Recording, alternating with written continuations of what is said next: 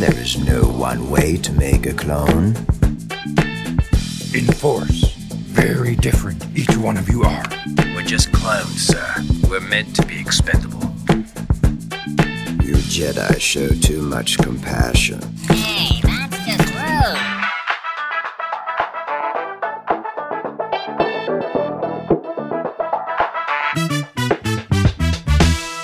Welcome to the Star Wars Brothers Podcast. I'm Cliff Boyd, and I'm here with John Boyd.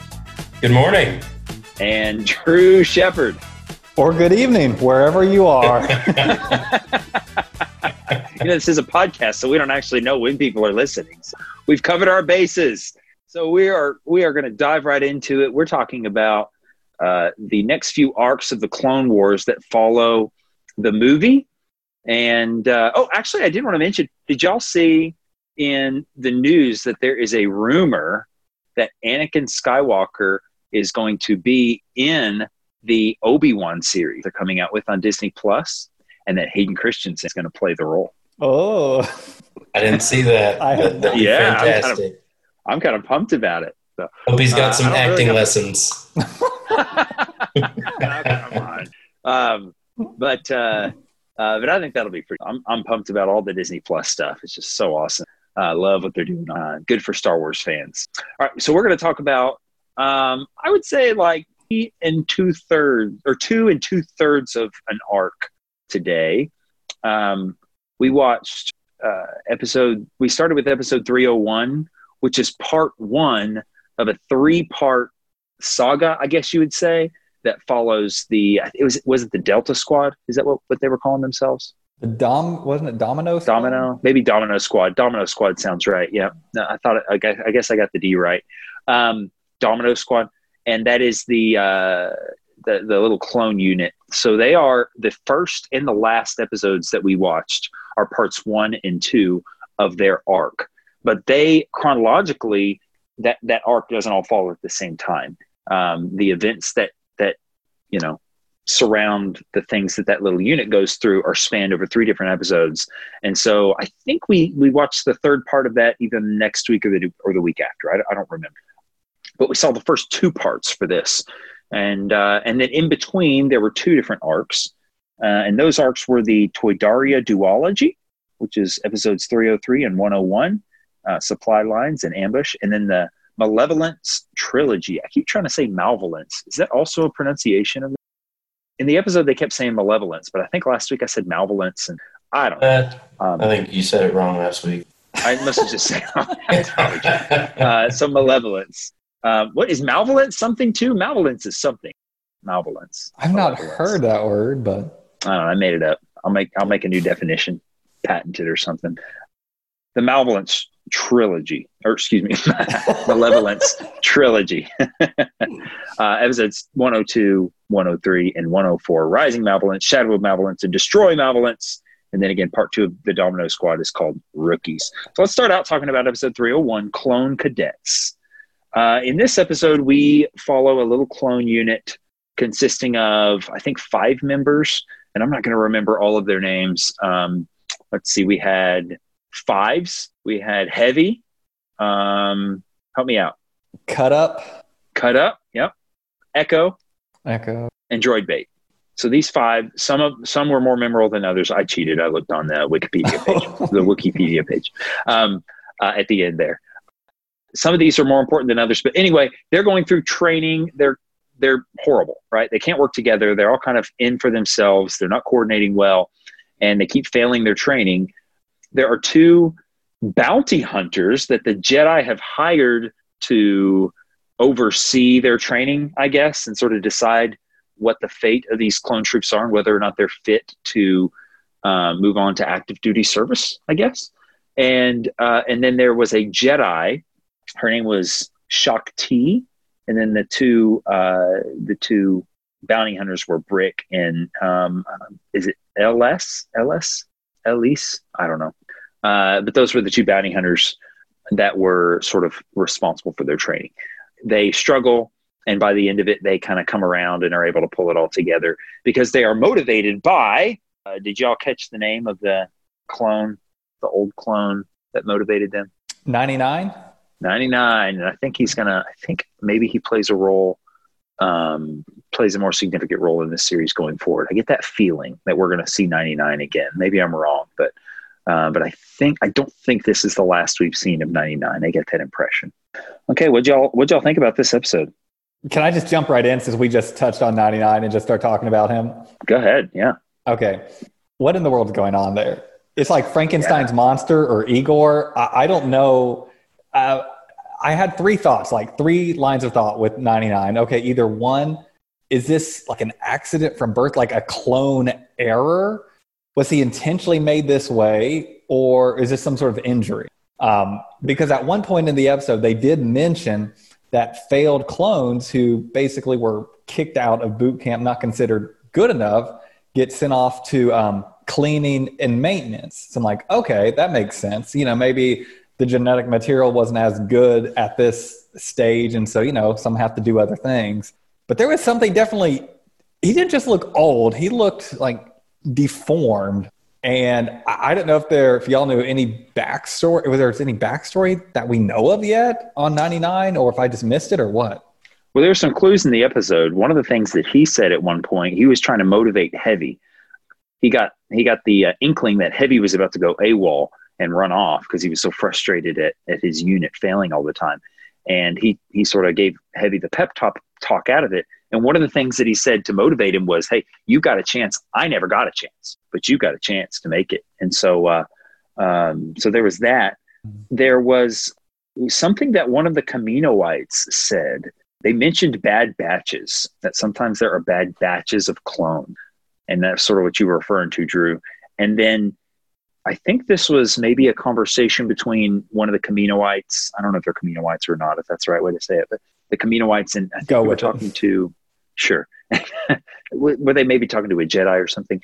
And he said something, he was talking about how, I don't remember if it was this episode or a different one, but he was talking about how they were not, like the Jedi were too caring. Like they cared too much about the clones, and that the Kaminoites, obviously didn't have that attitude, or at least that particular Kaminoite did not have that attitude. And here's the biggest thing that got me. He said, there's no one way to make a clone.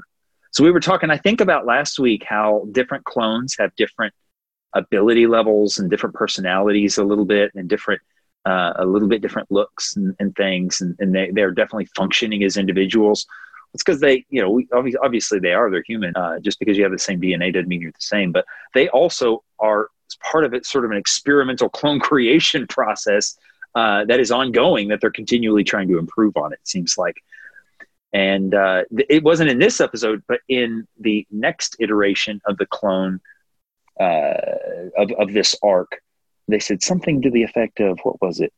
One of the clones said to the other clone, "Leave him alone." They kept him in his growth jar too long. Yeah. I was like, growth jar? I mean, I guess it makes sense. They're cloning, and other than pastry dishes and jars initially. But man, I am uncomfortable with this clone army, and more as I learn about it. Yeah. And my fear is that they're going to make a lot of references to it and then never actually address the moral hang-up. But we'll see. I sure hope they do. I really think the Jedi are acting messed up here, and that it's not okay, and that if the series doesn't address it, I'm going to be pretty disappointed. So to me, it makes me not feel as bad about Order 66 already. I'm like, well, maybe some of them were like kind of happy to go ahead and kill off the Jedi, right? But like now they get what's coming to them. I don't know. Maybe we'll explore it a little, but really in this episode, the whole they mentioned that basically since Jango Fett had died, they were having more trouble with the clones, making them those good batches. And so I kind of liked that. Or since Jango Fett had left, something along those lines. Right. Yeah. They didn't have like fresh DNA or something. Right. So it's more impure. It's harder to make those good. Maybe they don't have like you said, the fresh DNA. And so that was really, I really liked that. A good way to explain why they've basically been struggling with training these clones like they have in the past. So let me ask y'all a question then. So clearly there are trooper clones, like the ones that we are seeing the majority of. But with some of the other episodes we've seen, and even in this one, we see that there's definitely other roles. So there's ones that fly the battleships, some that are just, I guess, doubles, for lack of a better term, just walking around doing other random tasks. So we don't get the answer, not that I know of, but at some point, when do they say, okay, this batch is designated to be more flying the ships versus you will be on the ground clones? I mean, and then the different type of training, how it would separate the different types of clones that they would engage in different ways. Sure. Obviously, there's something going on where they either identify which ones have different strengths and weaknesses, or maybe just condition them that way. You're right. You've got the heavy gunners. You've got the guys that are more strategic. There's definitely a lot of skill differences between the different units. Another thing about the clone culture, I should have written down the exact quote, but it was something like one of them was talking about girls, and then one of the other clones is like, "You've never seen a girl." Rule number 1 from the episode. Rule number 1. You broke rule number 1.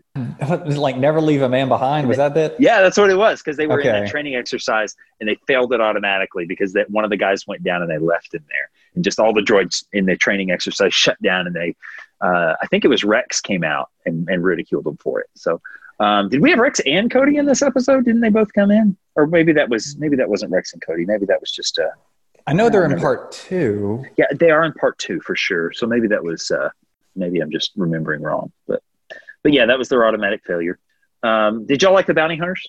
I did, No.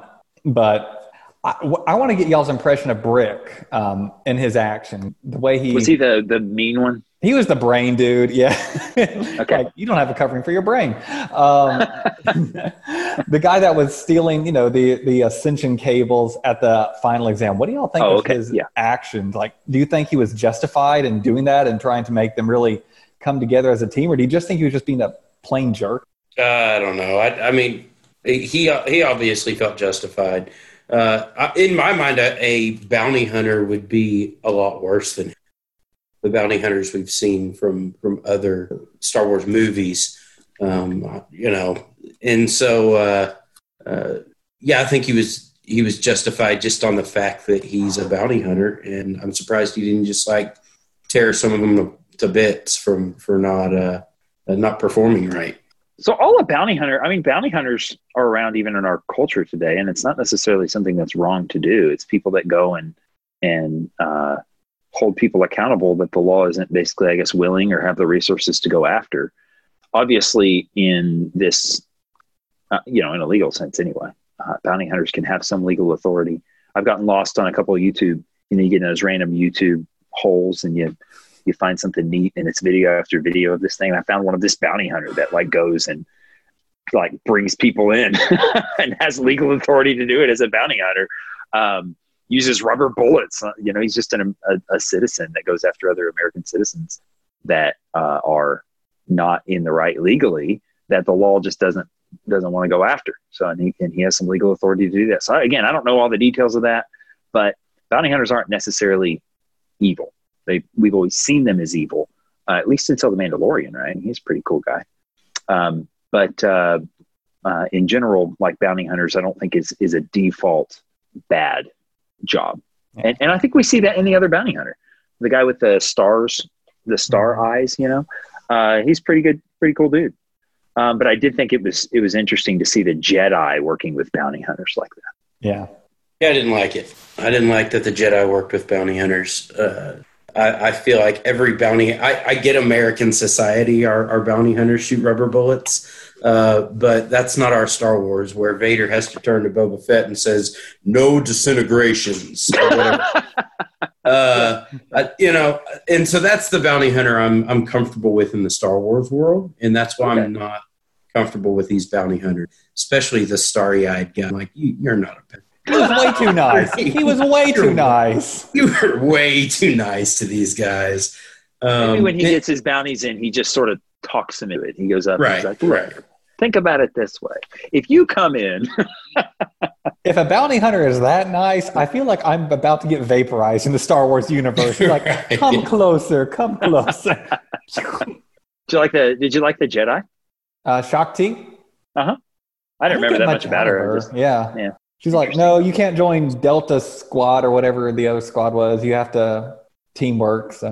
I kind of liked her stance on Brick whenever he took away the ascension cables and the one bounty hunter was upset. She's like, well, I just thought she had a really level head about it, and just liked the way that she handled that situation and didn't really take sides, but just sort of was like, hey, we're going to just see what happens here.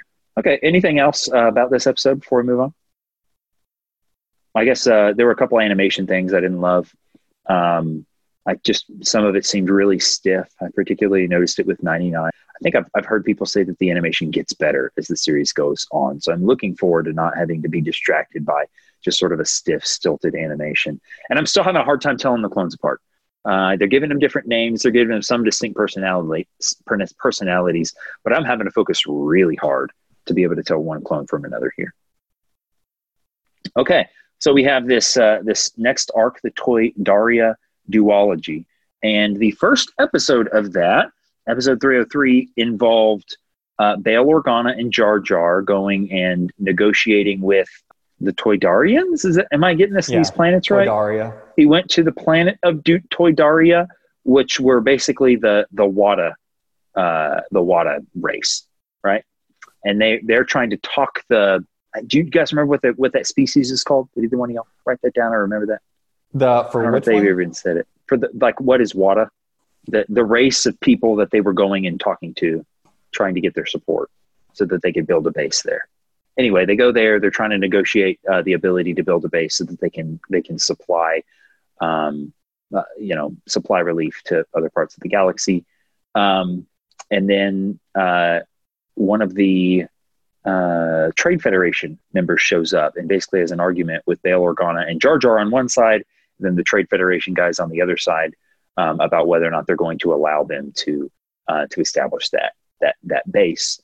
He ends up letting them make a supply run on that trip, but he does not allow them to build a base, at least in that first episode.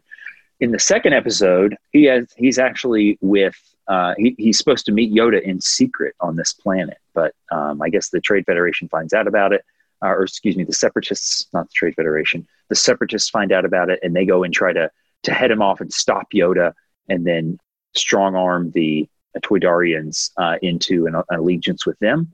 Yoda has to fight his way through it, but is able to go and deliver able to go have the meeting with the king of the Toydarians, or the ruler, the head guy of the Toydarians, and they basically agree to I guess join the Republic side, and at least allowing them to build bases and use their planet as a base there. So that spans 2 episodes. Going back to the clones, one of the things that I thought was interesting in this episode was when Yoda asks them to remove their helmets. They take their helmets off, and Yoda's like, hey, you all are... One of the clones says something to the effect of, we all look the same. And Yoda said, well, and the Force, very different to each one of you. I thought that was kind of... They're trying to show, I think, that the Jedi are respectful of the clones as individual human beings. What were some of the things that stood out to you in this arc, Drew? Organa is stubborn. I guess the first thing that I was really surprised at the arc, the first episode, was when he lands on Toydaria. And, the fly guy, whatever they're called, I'm not going to remember that either. Their species, he's like, we're a friendly people. We will show you hospitality. You can land here and fuel up and get more food. But we're closed to off-worlders. We're not going to let you off. And Organa's like, I'm going through. And I was like, they have guns right there pointed at him. And I'm like, they're being pretty nice. I mean, they're being very hospitable, like land here, get your stuff, then you can leave. We mean you no harm, whatever. But he was like, no, I'm just going to ignore you, do whatever I want. It's like, wow, that's kind of stubborn. So that was a little bit of a shock for me when I first saw that, looking at, I don't know, that's how I took it anyways. I really like seeing his stubbornness, and I like seeing him in this so far. He's one of my favorite characters because we know he basically raised Leia. And so, Leia's stubborn and kind of looking for the similarities there between basically him and him raising Leia and how she acts later in the original trilogy. I don't know if all that was intentional or not, but I like the connect that at least I'm making with it. That's a good connection, yeah. Yeah, that's cool. It was funny, though, too, to me, how they Obi-Wan actually recruited him when he sends a little hologram message, and he's like, oh, we have a senator from Naboo there, and, but we think we would, I think he said, you are more experienced than the representative diplomat from Naboo who is already there. And he's like, oh, no, Senator Amidala is fantastic. He's like, it's Binks. Binks has no business being a senator. No, he doesn't. However, I have really disliked that about the episodes 2 and 3. But after I watched this episode, I did some thinking about it. I still don't like him, but I do think it makes a little bit of sense when you think about the planet Naboo. There's 2 different races of people, right? There's the land dwellers, Amidala and her people, and then there's the underwater intelligent species. So if they're going to have some senators that represent their planet, they've got to kind of pull from both species, right? Which is what they do. So it's not like they're just totally on the same. Up until the end of episode 1, they did not get along. They were in conflict themselves, and so the fact that they are working together as representatives from each race does make a little bit of sense. And I think you have to realize that Jar Jar at this point is a hero of the Gungans, right? He saved the day. He was credited by Boss Nass. Is that the guy's name? It's Boss Nass, right? I think it's Boss Nass. Boss Nass credits Jar Jar with uniting those 2 peoples, right? And when after he does that, that's when he makes Jar Jar a general. And then when Jar Jar is a general, he accidentally wins the day at the end of episode 1. And so he's a war hero. He's respected by their leader. He's kind of gone through that progression. And he's a senator. And one thing I still don't love him as a senator, but one thing I did like was the fact that they are sort of acknowledging that, okay, we have to put up with him. We have to deal with this. We're going to be nice about it. And we got to use him sometimes. But we also need to be aware that occasionally we need to have not just Jar Jar there. So. So do you think they used him appropriately at the royal dinner with the Trade Federation and the Toydarians? No. Is that an appropriate tactic? Absolutely hated it. That was pretty stacking the plates and the cups and, hey, what are you looking at? And, yeah. If there is a use for Jar Jar, it's him being an adult, though. So yes, this is... as a decoy, he is perfect. They used him appropriately, but I didn't like the scene either. I thought it was really dumb. And then the subordinate of Lot Dodd, who was there, who was like clapping at the end, and he just gets the death stare. And I did like that. I did like that little bit fun. There. I'll tell you one thing. One thing I thought was interesting was the Toydarians, the guys that fly, right? Mm-hmm. We're like very noble and like, oh, we have to help these people. It's our people's way. We have to help them. And then you think back to episode 1, this guy living on, where was he living? Tatooine, yeah. He was not some noble, I want to just help people type of guy, right? He had the slaves. He was risking Anakin's life as a kid. Kind of get the idea he's a crooked businessman. And so I thought that was interesting. Obviously, he's not with his people. He's out on obscure Tatooine. But that's just not what I would expect from Toydarians, having only seen Watto, I think is what his name was, Watto Grotto, from episode 1. Yeah, I agree. I thought it was neat to see them in a little bit more civilized role as a contrast. I like Watto. I didn't really like them. I thought they were a little bit boring. In fact, I thought this whole episode was kind of boring. By the end of it, I was like, all right, it's just all the political intrigue. Right. But by the time it got to ambush, I was kind of done with it. Oh, yeah. I was ready for that that theme to be over. And I didn't enjoy Ambush, I think, because of how drawn out the one before it was. Okay. I see that. I noticed there was an interesting separation that the Trade Federation was trying to make with the Separatists. I've sort of always viewed them as one and the same, and they are, but it's like they're playing both sides. On the political side, they're like, hey, we're not separatists. We're just the Trade Federation. But behind the scenes, the Trade Federation leaders are working against the Republic, right? And I just thought that was interesting to see them trying to, everybody knows, right? But they still can't say it, and they still can kind of fall back on they're not officially involved and you can't prove it, So I thought that was interesting. One thing I really liked, if we go to the Ambush episode, I did really like watching Yoda in this episode. I thought seeing him lead those clone troops was cool. I thought the way he was a leader was really neat. And I loved at the end of it when he goes and actually gets to where he's facing Ventress. Ventress held her own against Obi-Wan and Anakin together. And Yoda just like waves a hand and she's done. He is overpowered. And I actually really like that. I love seeing Yoda, the contrast between the way Yoda was able to deal with Ventress and the way that Anakin and Obi-Wan struggled against Ventress. Yoda is a beast. And that was definitely established in this episode. He had a couple of fun quips with her too, like verbally back and forth. So one other thing that this episode I don't know, it was funny to me was the droids firing at the escape pods. One of the droids looks to the other and says, what a terrible shot. And then the other one replies, oh, well, it's my programming. And I'm just like, and I got to thinking, are droids actually up in the ships with joysticks, like actually aiming? Is that like, that sounds absurd, but there is a weird dynamic with that. It's like the way that our technology is now, in a lot of ways, is much more advanced than Star Wars tech. Like it was a long time ago, right? In a galaxy far, far away. So, I mean, we've come a long way, right?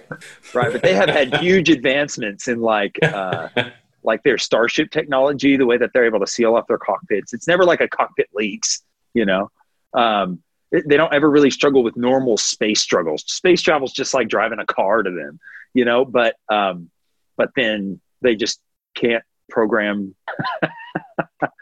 computers to do really advanced things like it seems like we can. So, obviously there's some things about that, well, most things really about their droids that are much, much more advanced than any kind of robotics we have. But there's also things that are just like, when we get to the point as a society where we can have droids that function with those kind of capabilities, it's going to be scary. Those things are going to be unstoppable. And they're going to miss like stormtroopers miss, they're going to be beasts. That was pretty much it. I like the planet. That's about all I have to say about that episode left, I think. So it's a cool planet, uninhabited, beautiful world that they were all having to fight on. All right, let's talk about the Malevolence arc. So 3 parts to this. Part 1, they've heard about this weapon. They don't know what it is, but these Republic ships keep just being destroyed. The Republic Star Destroyers keep just getting wiped out. A little weird to call them Star Destroyers, isn't it? I guess that's what they are, but I'm just so used to thinking Star Destroyer that's the bad guy ship. But technically, they're Republic ships at this point. But these Star Destroyers get wiped out because there's this huge ship that in the first episode has Dooku and General Grievous, both running. In the later episodes, Dooku goes off and does something else and leaves Grievous in charge of the ship. But this ship has basically a huge EMP blast that it sends that disables all electronics on their enemy vessels. And then they just go out and slaughter everyone on the ships after they have, either with the lasers from their ship, and then if they shoot off the escape pods in this episode, and obviously there's little pods floating around space of different clones. There's even a Jedi in one of them. And then they send out their hunter units to go and destroy those pods. Afterward, so that there are no survivors, so that nobody can know the details for as long as possible about what this weapon. Okay. But basically what happens is there's what's the Jedi's name? Do either one of y'all remember the Jedi in this episode? He has the weird metal eye pieces. Plo Koon. That's what it is. Plo Koon. So Plo Koon is in one of those escape pods in the Star Destroyers that get hit by this EMP blast. And Anakin and Ahsoka. Is it Ahsoka or Ashoka? SH or just S? I think Ahsoka. Ahsoka go and yeah. Ahsoka. Okay. And they basically go and they're trying to save Plo Koon, because Plo Koon apparently is the person who, would you say recruited? Took her away as a youngling? Yeah, took her away, yeah. And brought her to the Jedi Temple for training. Right, kidnapped her. Preyed on her as an orphan or whatever the case may be. Okay. But she has an affinity. She has some Stockholm syndrome toward him, I guess, and wants to go save him. Her and Anakin go out, and they say from one of these escape pods, they end up discovering the Malevolent ship. In the next episode, the ship is going after a medical base full of clones that are being rehabilitated. And that episode is basically about Anakin and Ahsoka flying a bomber troop together to hopefully destroy. Their intention is to destroy the Malevolence and save the medical base, the Camino medical base, where they are rehabilitating troops that have been injured in battle. And then and they're able to do that. They end up destroying the ship because they're willing to fly through a nebula, whereas the Malevolence has to go around it. I'm sure we'll talk about the nebula at some point here, because that's a pretty cool part. And then the third episode is about them basically chasing it down with some Star Destroyers. Obi-Wan's chasing it down to finish them off. And I guess Palpatine, Darth Sidious, arranges for Amidala to fly into this sector and get captured. I'm sure it's portrayed as a miscommunication, but Amidala Padme ends up being captured on the Malevolence, and then Anakin, they stop firing on it, and then Anakin and Obi-Wan go onto the ship to try to save her and C-3PO from being captured, so that they can then destroy this ship. Well, they end up destroying it, and Grievous escapes, but they do end up destroying the ship. Okay. What did y'all think about these episodes? This arc? A few things I really liked. So I liked the, just random, I liked the bomber. I don't know if they called them Y-Wings or not, but yeah. I like anytime there's a reference visually to something that's going to happen in the originals or has happened in the originals. I always get more excited about Star Wars, whether it's prequels or the I don't know, are they called postquels? Sequels. The sequel trilogy. Sequels. Yeah. When I see some kind of strong reference, and I mean it's very similar. Even the color, you see a lot of yellow Y-wing throughout the original trilogy. So I love that. I love that it was like a not as good version of the Y-Wings we see later. And then the ion cannon, they called it. The ion cannon that was in there. We see an ion cannon later in episode 5. And when they are escaping Hoth, the way they let the ships get by is the rebellion fires an ion cannon at a Star Destroyer, disabling it temporary to where the ship can fly by. So I liked all that. I mean, it's a cruder version, I assume, I guess. It's a spaceship mounted version versus the one that was on the ground stationary at Hoth. And so again, those things that tie it back to the originals for me are what make me really get excited about the episodes. And then there was one other thing. It was when they were about to fire the ion cannon. It looked very similar to the scene we see when the Death Star is charging up. Okay. And instead of green lightning, it was purple lightning going through like the names for everything, but how it was charging up that weapon. So those were like the highlights. Out of everything we watched this time, these were my favorite series arc.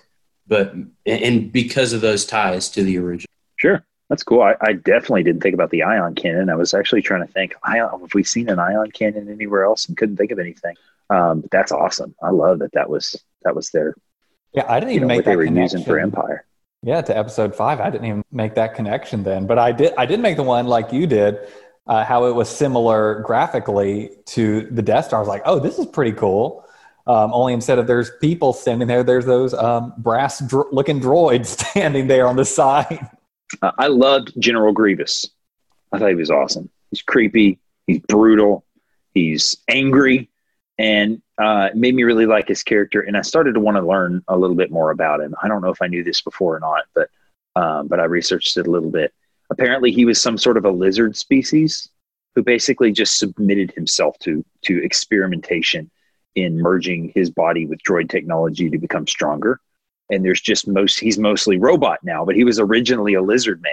And so when they like zoom in on his eyes, they're lizard eyes, because even though he's pretty much just a robot now, his core is still, he's got a heart and he's got a lizard body. And I always thought it was so stupid when they had General Grievous coughing. I was like, why is a robot coughing? This is so stupid. Well, he's not a robot. He's not just a robot. He is mostly robot at this point, but in the same way that Darth Vader is mostly robot. And so I actually appreciated General Grievous a lot more. I liked his portrayal in this episode a lot. And he wasn't coughing. Did y'all notice that? Yeah, now that you say that. Did he not kind of start hacking at one point? I thought he did. Maybe it was just I don't think so. I'm wondering if at some point in this series we'll discover why he has a cough. And he did I suspect a lot in 3. Yeah. Maybe coronavirus, COVID-19. Probably it. We're in the middle. Somebody could be listening to this podcast in a few years and be like, "What? Oh, that was a long time ago." But this is when we're all still on semi-lockdown from coronavirus here when this is being recorded. So, anyway, really liked Grievous. Yep, I did too. I liked when he basically defied Dooku. What's his name? Dooku, right at the end there, and cut off transmission with him and sped off while his ship blasted into the moon. Yeah, I like that he's not afraid of Dooku. He's working with him, but I don't get the idea where you have a lot of villains that everybody's afraid of, and I would think Dooku would be one of those, but not with Grievous. Grievous is like whatever. So do you think, since Siths always come in pairs, that he is planning secretly to maybe try and defeat or overthrow Dooku to become Sidious's number 2 at some? I don't know. I'm just asking. Yeah, I don't know. I kind of got the impression that him and Ventress are in a similar category, where they are like top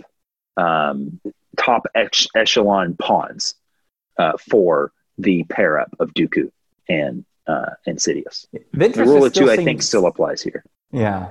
Ventress just seems still submissive to Dooku from what what we've seen so far. Yeah, you're right. The first episode, Rising Malevolence, the Pod Hunters, that was creepy. Man. Yeah. It played out like a horror thriller type of plot storyline there, to where, they come across the first pod that's been destroyed. Oh, let's turn it around. They're all dead. Later on in the story, we come to the next pod. We hear the crying for help. And then we actually get, they see with their own eyes what's happening. And then they see the end result of what happened. And then it comes, it's coming straight for them. I mean, they did a great job at slowly building up the tension, like what's actually happening here, because you saw the pod hunters get sent off from the separatist ship, but you didn't really know how with that first one they destroyed it. But then you get to see it. And so they just did a really good job at, building up the climax for that whole bit right there, and really did a good job, I thought, of making it believable and actually bringing some of the tension to the audience. And it didn't seem contrived. It actually seemed genuine. Yeah, 100%. I thought that was an awesome scene. Awesome element there. Yeah, I mean, I liked it. I liked that whole thing. Not to be too critical, but why not just shoot? Why not just shoot the pods? Why latch onto them and then get out a blowtorch and go at the windows when you could just shoot them? I thought because they had the crusher. I'm like, why do you have to go through the trouble of blowtorching this? Just like crush the thing. Yeah. Maybe it was more like minimal resources. They're trying to minimize resources here. Just take care of them in the most efficient way possible. Maybe the pods are shielded and it would, or just, that's really what it is.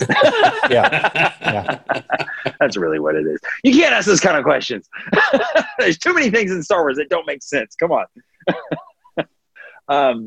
Okay. I want to know what you thought, John, about I was thinking about you and really wondering what you were going to think about the space mantis. When they fly through the nebula in the second episode of this arc, and there's these huge manta ray with big old mouths and teeth flying through space. So I'm not a fan. I'm not a fan of any time we see a alien that lives in space, feeding off of. I think they call them gas eaters. Yeah, yep. Gas gulpers. So I guess they're just out there eating gas. Like, don't shoot them; you'll make them mad. But we can graze them with our spaceship and not make them. Just not a huge fan of that. Anytime it appears in Star Wars, I like. On the contrast, I like when we see massive fish under the water in Naboo. But just the thought of like these spaceship eating monsters that fly around in gas that's in space is not my favorite theme anytime. Okay. Did you like I looked up the name, the Exogorth? Do you know what I'm talking about? On the asteroid in the original trilogy. Same category. Yes, I do. Okay. But because asteroids don't have atmospheres, this is just a creature living out in space. They don't, but and of course it's a stretch for me, but I got to justify it somehow.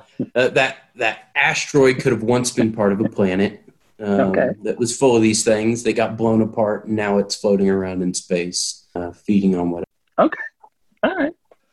I loved them. I thought the space mantises were really cool, but I also liked in Solo. You remember in Solo, you have like the octopus monster, right? And you also like Jar Jar. Yeah, I like Jar Jar. So I mean, my opinion is irrelevant. You can discount it, but I did like them. I thought they were really cool. I love basically any time you see some kind of massive, weird space creature. I don't care what the context. It's not hard to win me over on that stuff. The kaiju-sized, monster threats are my deal. I just love it. I liked it, but for a very different reason. This actually, in a world of fantasy, when there is some scientific accuracy, I as a science teacher, I just like, oh, good, that's fun. And so when Ahsoka's like, oh, the gas gulpers, look at them. It's like, wow, for a nebula, that's true because nebulas are made out of ionized gas of hydrogen, helium. Wow, good job of actually being scientifically accurate on what a nebula is. So, okay, yeah, cool. I mean, that's, the science teacher in me enjoyed that. Drew, did you like Padme in this episode, this arc?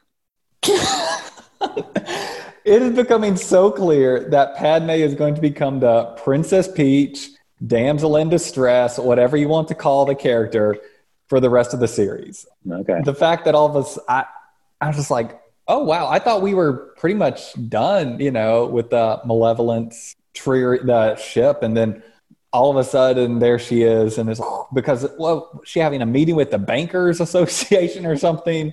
That just, that's right. Yeah. Weird. Something like that. And I'm like, I don't know. The fact that I'm afraid she's going to, because we saw her get captured in the movie. And they had to sort of rescue her there. Now she gets captured again. So I'm just fearful that this is going to become a trend they're going to use often. I felt about her kind of like I did about 99 in the first episode. They just came across to me as very stiff characters. And I was disappointed. I actually really like Padme in the prequels. I think she's pretty cool. I think there's some acting issues. Again, I don't think it's her fault as an actress, but I do think there's some acting elements there that aren't great. But overall, I like her portrayal 1, 2, and 3. And I didn't like it in Desert at all. It just seemed like they took away all of her charm and made it a very stiff, unlikable character. And so that's kind of how I felt about her. John, did you have any thoughts there?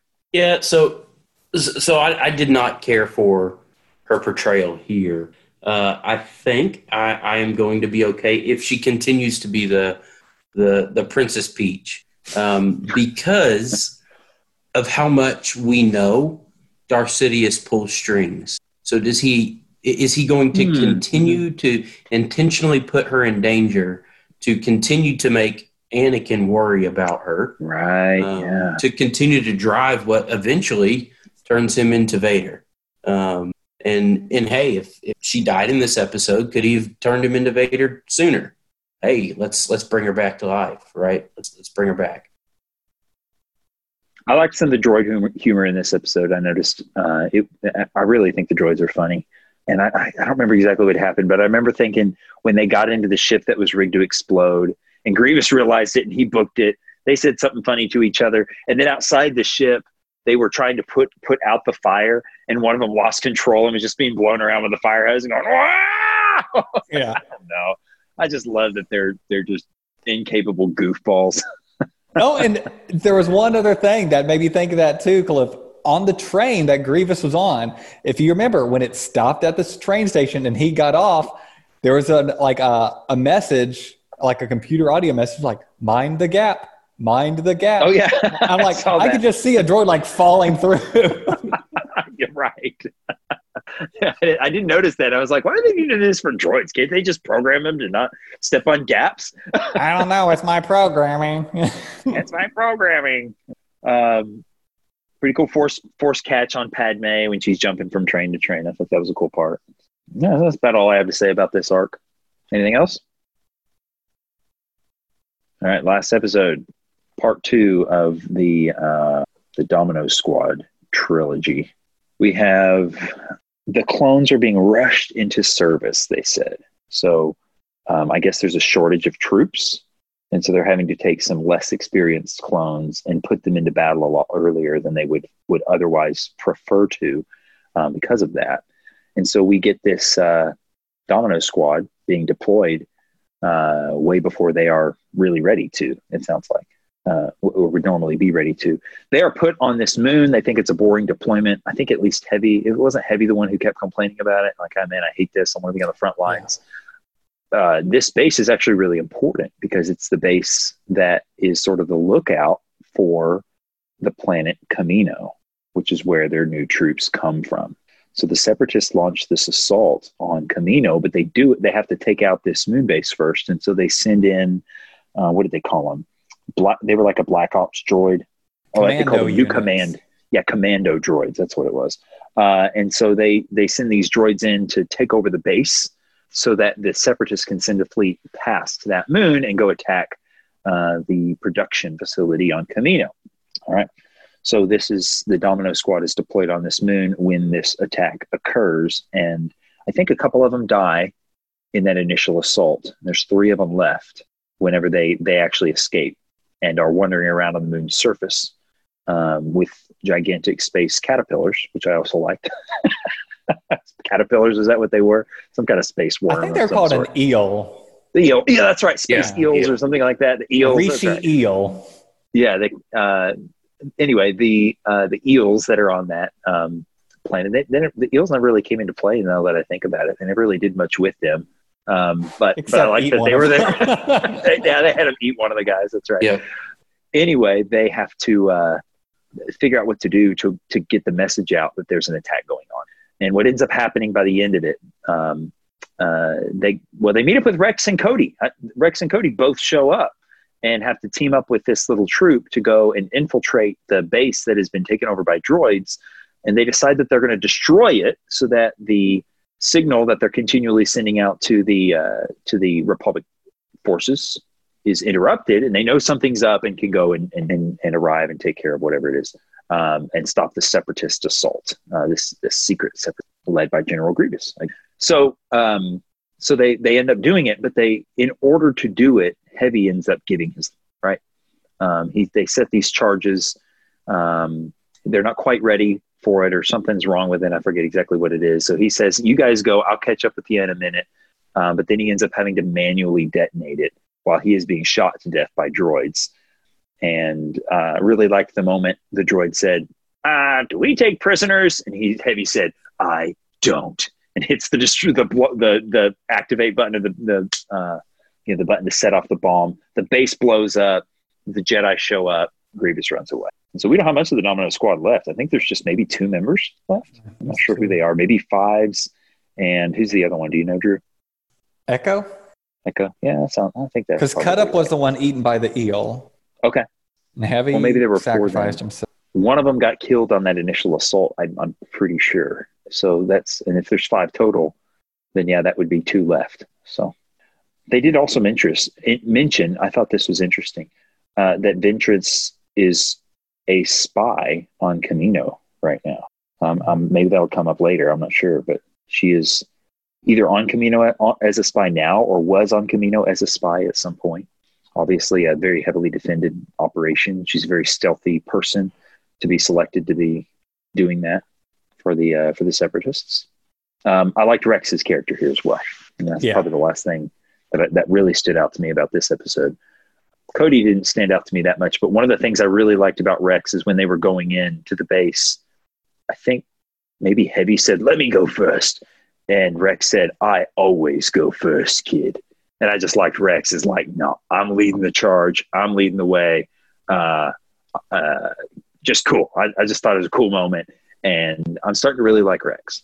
I feel like he's going to be the main character among the droids. I feel like I've seen his little bunny ears that are above his eye, his eye patches or whatever, eye sockets in some promotional material for later in the series. So I kind of have an inkling that he's going to be significant. So maybe that has predisposed me to want to warm up to him. But I did think he had a couple pretty cool moments as one of the more seasoned and experienced and talented of the clone troops, and brave, courageous. Rex definitely has the good genes. Like, we talk about the good and bad earlier in the Domino Squad episode. He definitely got the good ones because when they're first flying in for the inspection that they're doing, Rex and Cody are doing, even though the commando droids have already taken over the base, they have the clone trooper helmet on. He's like, we're coming in for inspection, but the clone ends it, or I'm sorry, the droid ends it, disguised as a clone, by saying, "Roger, Roger." And Rex is like, "Wait, we'll see about that," and something. And then he catches on to that. He's also the one that basically fires a shot through the head of the commando droid who's, disguised as a clone. And then Cody's like, "Whoa, what's that all about?" So he does cool that. Moment. He comes up with the plan to destroy the base. So I don't know. He seems with it overall. The other thing that made me think of that is when they're trying to get back into the base, and he has the with itness to be able to like hold up the commando droid head to the camera so that they can actually go through. So he's definitely the smartest clone I think we've seen. Yeah, actually both did that to each other. There was one point where the droid put a clone helmet on and changed his voice. And then there was this other point where the clones used the droid head. So they were both using that tactic against each other. It's deception everywhere. Yeah. Right. Overall, I thought it was an all right episode.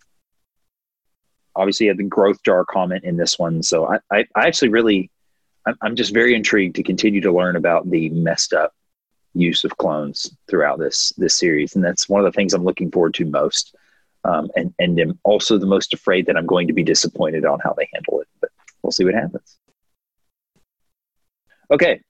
This week we will watch through 3 of the arcs in this series.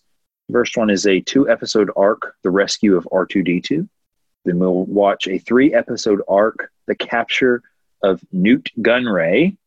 And then a 2-episode arc will cap it off, The Dooku Duology. Yeah, and so we're not going to get part 3 of this Domino Squad until week 8, actually. So it's going to be a while till we see Domino Squad again. Maybe they'll appear in some other places. I don't know. But at least as far as how this website that we're using organizes it, there's not that much of a squad left either. I mean, there's only I know. That's right. Yeah. So I guess we'll figure out where they end up.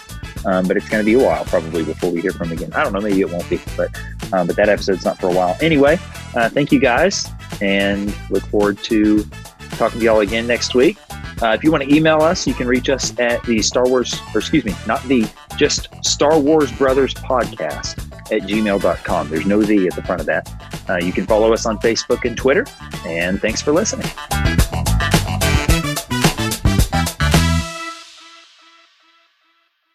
I guess I'll clean up the droids then. And with that statement right there, we just lost whatever listener we had.